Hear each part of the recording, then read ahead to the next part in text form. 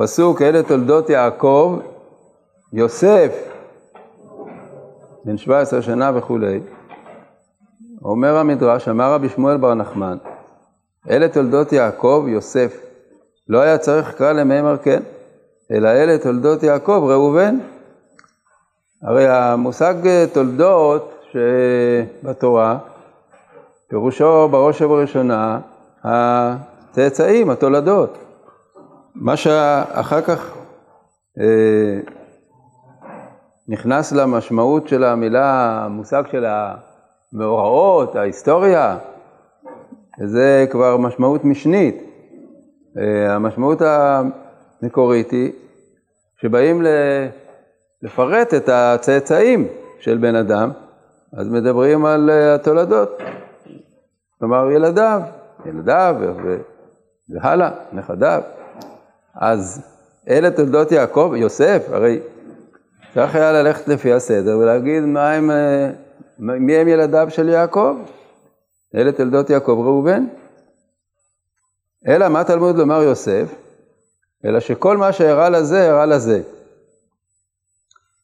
המדרש מונה פה הרבה מאורעות ותכונות שהיו משותפות ליעקב וליוסף. מה זה נולד מהול, אף זה נולד מהול. מה זה אמו הכרה, אף זה אמו הכרה. מה זה אמו ילדה שניים, אף זה אמו ילדה שניים. מה זה נתקשה עמו בלידה, אף זה נתקשה עמו בשעת לידה. מה זה אחיו שונא אותו, אף זה אחיו שונאים אותו וכו'. אחיו שונאים אותו. הוא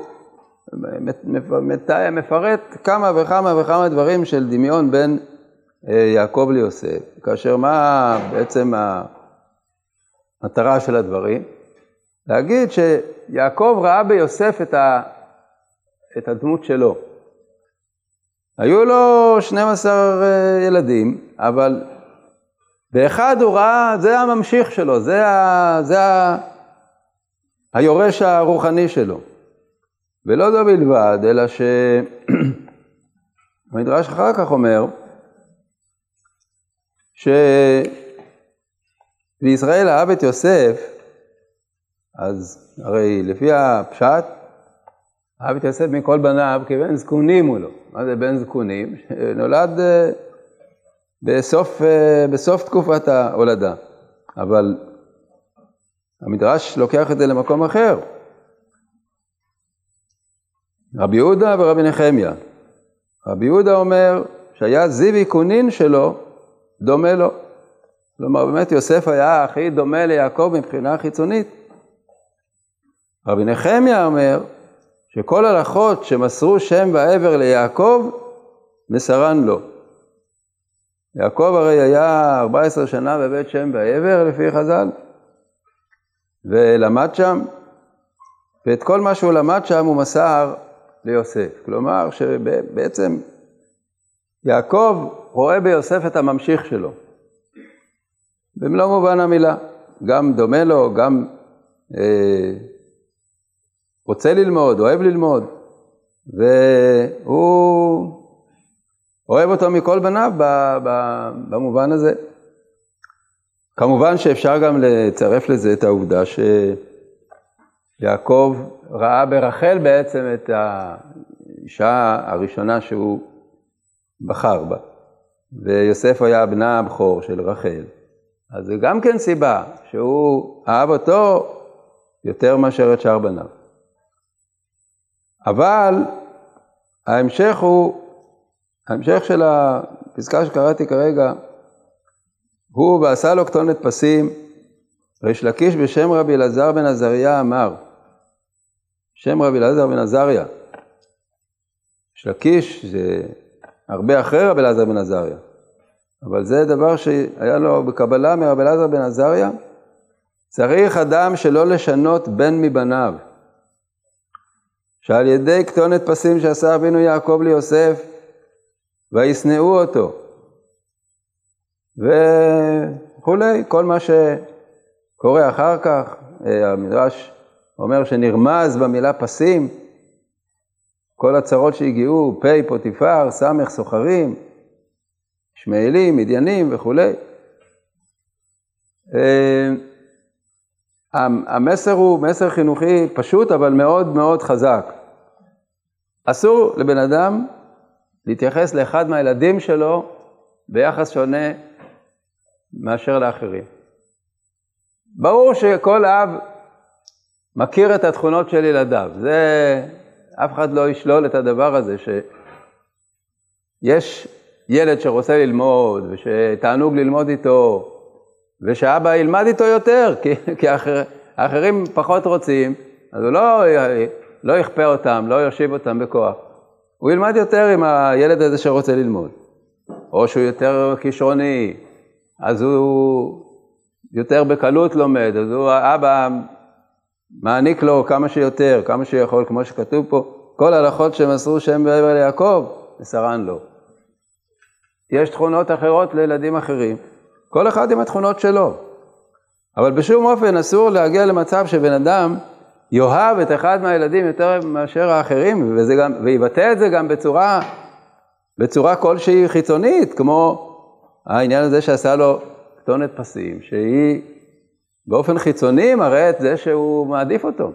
שזה אסור בשום אופן, וזה, חז"ל אומרים שזה היה חטא של יעקב אבינו, שגרם כל מה שהשתלשל אחר כך לרעה.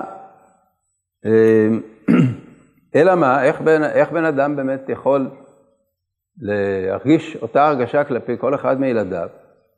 ההרגשה צריכה להיות לא בהתאם לתכונות. לכל ילד יש תכונות אחרות, לפעמים יותר טובות, לפעמים פחות טובות. ההרגשה של אב לבן צריכה להיות הרגשה שאתה ילדת אותו ואתה אחראי, אתה אחראי על קיומו, אתה זה שהבאת אותו לעולם. אז ממילא כל מה שאתה יכול לעשות בשביל שהוא יהיה יותר טוב ויותר מתאים לשאיפות שלך ולרצונות שלך, תעשה, אבל אתה לא פטור מזה, אתה תגיד, זה אני לא מסתדר איתו, הוא לא הולך בדרכי, הוא לא בדיוק, אין דבר כזה. האחריות שלך כלפי כל הילדים היא שווה. והיום במציאות שלנו, יש גם עוד מציאות לא נעימה ואפילו קשה, וזה המציאות של ילדים שממש עוזבים את הדרך של ההורים שלהם. מה שקוראים דתל"שים, זאת מציאות שהיא לצערנו קיימת בממדים לא קטנים, ובמשפחות הכי טובות, ולפעמים יש לבן אדם איזה מין מחשבה רעה, מחשבה לא נכונה, שאם כך, אז אני כבר לא מתייחס אליו כמו אל ילד אחר, חס וחלילה. כל המחנכים וכל גדולי התורה וכולם אומרים פה אחד שצריך להמשיך להתייחס אל ילד במובן הזה של אתה מולידו ואתה אוהב אותו ואתה רוצה את טובתו ואתה אחראי עליו בכל מקרה, בכל מקרה. זה לא אומר שאתה, יש לך אותה הרגשה של הנחת מהילד שהוא יושב ולומד והוא גדל בתורה ואותו חלילה זה שעזב בכלל תורה ומצוות, זה לא אותה הרגשה בלב, זה ברור. אבל מצד האחריות, אין דבר כזה שאבא יחליט שהוא מסיר אחריות באיזשהו מובן מהילד שלו.